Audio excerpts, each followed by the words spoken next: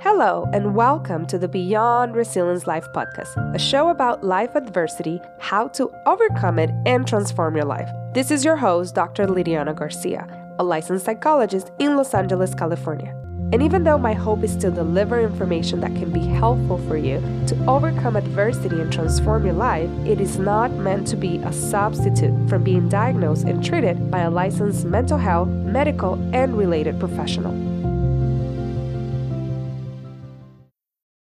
Hello, everyone, and welcome to another episode of the Beyond Resilience Life. This is your host, Dr. Liliana Garcia, and I am excited here for another episode right around the corner where the year is ending. And I bet a lot of you are super stoked that this is done and that this year is very close to an end.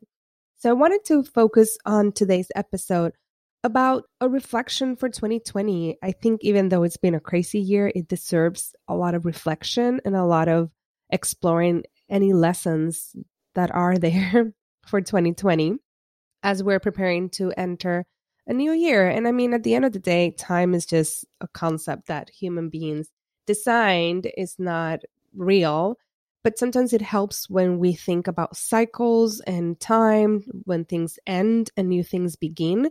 It helps our brain to kind of have a little structure about it.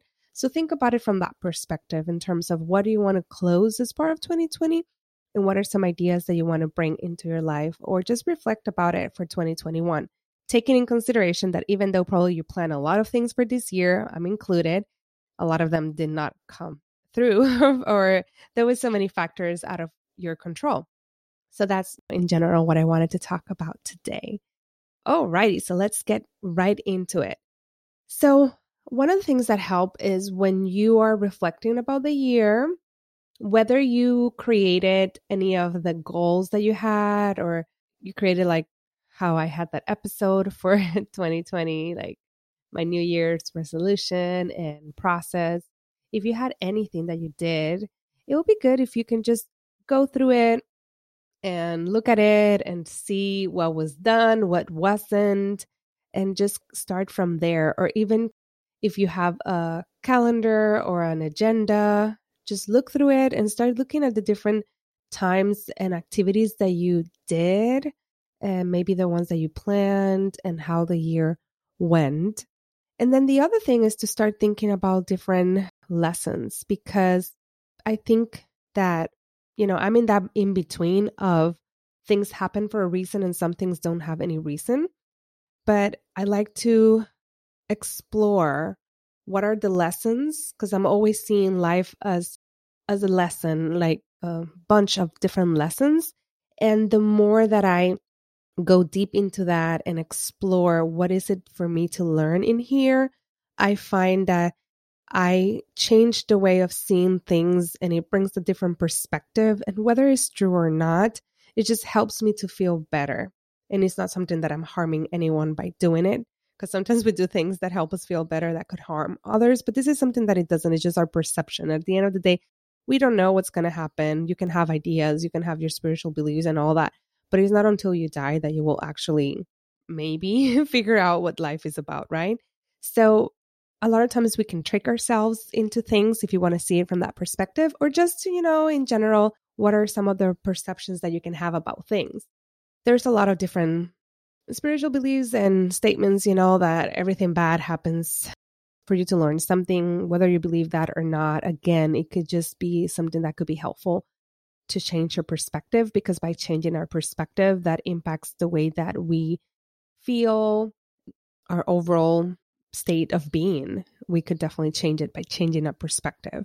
So that's what I'm going to invite you to kind of look about the things that went and happened to you.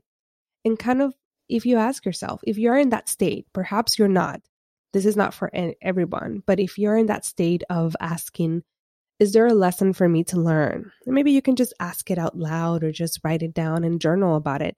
Then that will be helpful if you're in that state. And when I say that, I mean, there are some people that have experienced so many losses and so many tragedies in 2020 that they're not there yet, that they're still in that grief process or in that hurt process.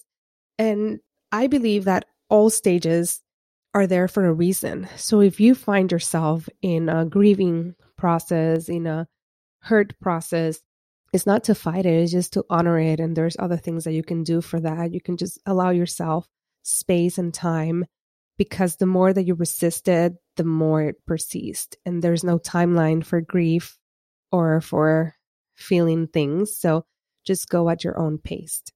Okay. So in terms of then, after you figure out or explore what could be some lessons, then something else that I like to do is with those lessons is, what can I, since I learned this, or it's a lesson that I'm working through, what are some things I can change in 2021 or even starting now to kind of apply that lesson?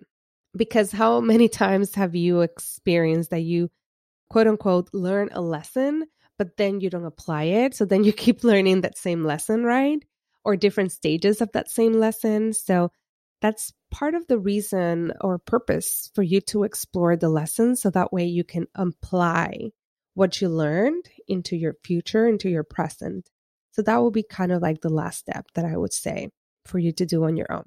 Now I wanted to focus about just the collective. There's a lot of things that impacted the collective. We had the pandemic, we had the social justices, we have so many other things, right? But in general, I'm going to focus on those two as part of the collective. And I feel in many ways, this pandemic or this illness or this virus, however you want to call it, has touched, I would say, the world. I bet there's places that people have no idea about COVID, perhaps some very remote areas and indigenous population, which is great. They don't need to get to know COVID, right? But in general, this is something that has impacted the world. And I think it's one of the first times that I've really reflected about how it feels that someone in Australia, somebody in China, somebody in South America has also been impacted in a way or another by COVID-19. And that's the piece that I think it's really interesting. And there are some things that as a collective, we all experienced. One of them was the push to rest, whether it was by you getting sick or the country was on lockdown or different kind of quarantines or anything. There was that push to rest and push to stay put. And that was so, so hard for many, many people. And I hope you understand that I'm not dismissing the pain and the things that many are still experiencing. That's not the purpose of this episode. And maybe if you're going through that, maybe this is not the episode for you, if I want to be honest. But I'm just talking in general for the majority that felt pushed to rest, pushed to stay put, pushed to stop doing what they were doing, and fear in a way about what's happening, what's going to happen to them. I'm going to share a little bit of the story of how was it for me when the whole thing started. I remember it was in March. My son was going to get a surgery for the tonsils, and we had a scheduled surgery for the 20th of March, and they canceled the hospital the day before because California, the general surgeon kind of recommended for hospitals to not perform any non-emergency surgery. And we had to do many different things. We ended up having the surgery anyways, more in a private kind of clinic hospital. And it was very interesting because that week I was anyways going to take him out of school because I did not want him to have any cold or any illness before the surgery. But he did not have an opportunity to say bye to his friends. He thought, he was being taken, stay at home because of the surgery. And then there was going to be the spring break. And then I think he had needed to be one more week out. And then he was going to return in April. That was the plan. That's what he believed and he thought. And then it was like, boom, it's like no opportunity to say goodbye, no opportunity for transition. It was like, you're not going back.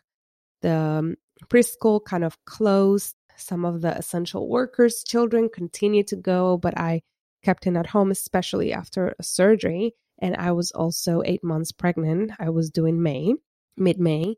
So then it threw all our plans away.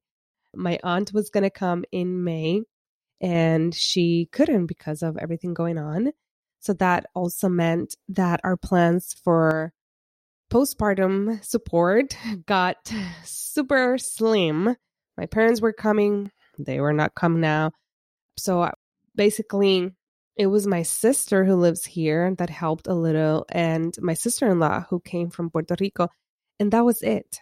We did not have much more support. And I remember thinking, my God, this is so hard because this is exactly what I did not want it to happen, to not have help, since that's something that really impaired and impacted my relationship with my son when I was in the postpartum stage with him. And I knew from all the episodes, it was so interesting that I did a second season and the episodes were still airing when COVID hit, about all the support that new mamas need. And I had all these plans of how different I was going to do it this time because I had the privilege and the resources to do a lot of things. And now it's like, ooh, can you allow someone in your house, even if it's support? It was all so scary. And I remember feeling so much anger and despair and grief because of all the things that I wanted to do that were just not able. And then there's other story that I shared a little bit in other episodes that I'm not going to go into in terms of my daughter with her issues with her tongue tie and the surgery in the summer, and et cetera, et cetera. But in general, I'm just sharing this because that time that you're where you are got in a lockdown or where was about to get into a lockdown, there was a lot of that, oh my God, what am I going to do? And all the plans that you had to be put aside, and not to mention work and your place of work and ability to work. There's a lot of people that lost their work. So it was very interesting. I felt that for the first time in a long, long time, we all experienced something quite similar, meaning of the needing to pause as a collective. And at the same time, even though we're all like being touched by the same ocean, which let's say is the pandemic risk, we all had different, based on our privilege, we all had different kind of vessels, if we had a vessel, to float in the water. Some people were just like swimming on their own. Some people had a boat. Some people had a yacht, and all this different, depending on your privilege. But we were all being touched by the same water. And then so many issues happened in situations in the US that brought a lot of the social injustices and racism and systemic oppression in our country. And I feel like that also was very interesting because the timing of it, technically we were supposed to stay at home and go through all these experiences, especially for BIPOC, Black, as an oppressed community. You had, for the most part, to deal with that on your own. And that was so, so hard. Dealing with that on your own, being at home and not being able to necessarily go places, that in itself very trauma to what we were already going and experiencing. So, there's all these different things that we're going about and all these different experiences, and having to process it by ourselves with limited resources, limited support. And that in itself, I feel like is a secondary trauma. The other thing was the discrepancies amongst families and friends. It was such a heated, it's still going on. I'm recording this on December 4th, but it's still going on, the whole political stuff, like whether the new president-elect is chosen and everything going on, right? So there's so much politics that happened that it was like, it was never ending. It was like you were getting over something, like processing and integrating, okay, there's a pandemic, it's going to stay for a while. I'm going to stay at home. And then there's a social injustice and all the issues. And then there's like all the politic and everything going on with that. It just hasn't stopped. And we're asked to stay at home because of safety.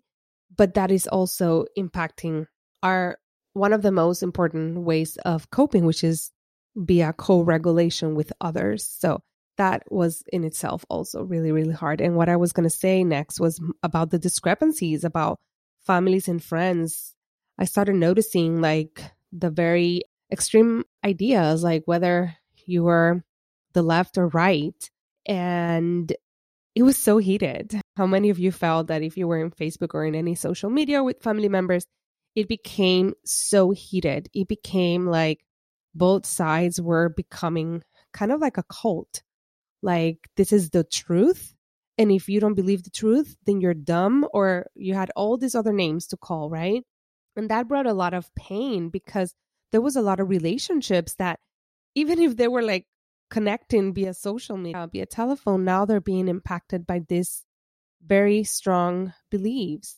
And there's so much more, but those were the ones that I wanted to bring back into awareness. Not that you really need to think about them, but how all these things that are impacting us and continue to impact us has brought in so much of things that you probably thought you were not able. So that could be one of the lessons that, we are survivors. Something that I completely helped me, or one of the lessons that I got, was that I am very pro coping skills and supporting each other and all those kind of things.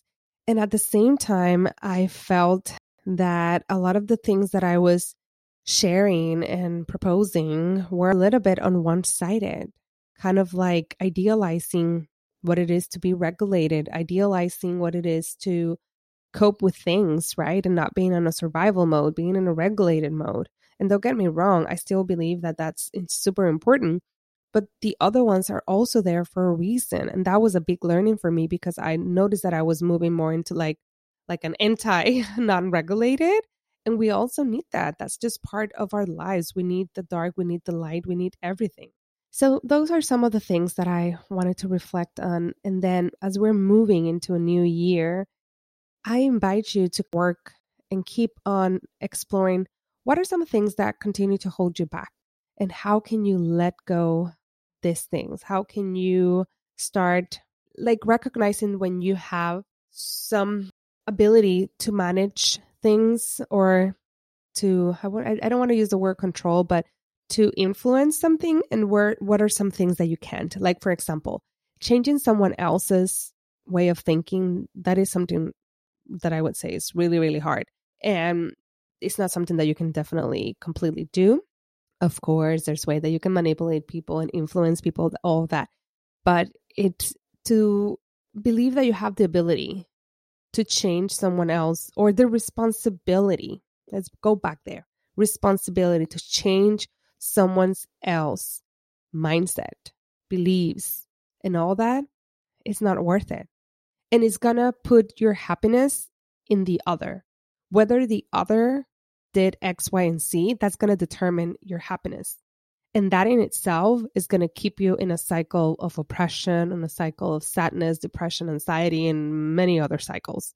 So that's one of the things that I would say. It's something that I kept noticing, the wanting to change someone else's way of thinking, or bringing facts and facts and facts.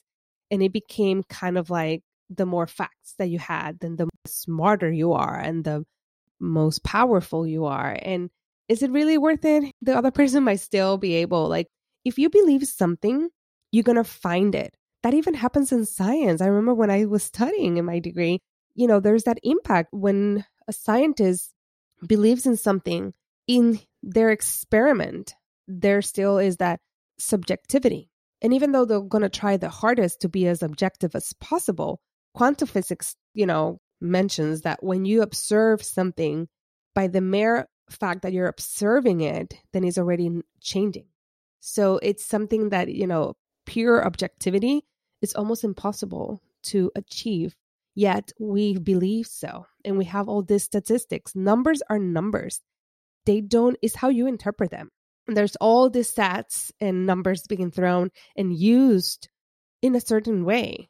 But again, those numbers can be used in a very different way. So using stats, using all that is not going to get people to change necessarily their mind. And it's not worth it for you to keep fighting for that. It's more about, how can you go back into you? What do you want to do? What are your values? What are your beliefs? And how are these values continue to serve you? Because we're always changing. We're always evolving, or just changing. Less evolving can mean like you're going into a better place. And at the end of the day, we never know. But we're always changing. Change is one of the most constant aspects in life. So what are some of the beliefs that you have that you might question and that they might not be true for you anymore, and that you can let them go instead of like holding on to it and lingering on to it and be like, I don't want to let you go. The more that you resist, the more these things persist. So that's how I'm going to let you all for this year. Thank you so much for your support this year, for listening, and for the feedback and all of that. I am so appreciative of you all. I am so appreciative of having this avenue to share my thoughts and hopefully to provide some kind of comfort for you, and just know that I'm there with you. It's been such a hard year, not only for me, for everyone. And I'm also thinking, as I was reflecting just now about my son not even having an opportunity to say goodbye, it has been such a hard year for him as well. So I might include him in a little let go exercise as well. And I wish you the best. I wish you safe holidays if you decide to celebrate in whatever way, and that you go back in and you really reflect about what's serving, what's not, and how to really let go of things that are no longer serving you. That's my wish for you as we end this year and as we start a new one. Thank you. Thank you so much for listening to the Beyond Resilience Life podcast. I'm so happy to have you here. If you like this episode, please make sure to review it and comment on it and share it with your friends and family. Until next time.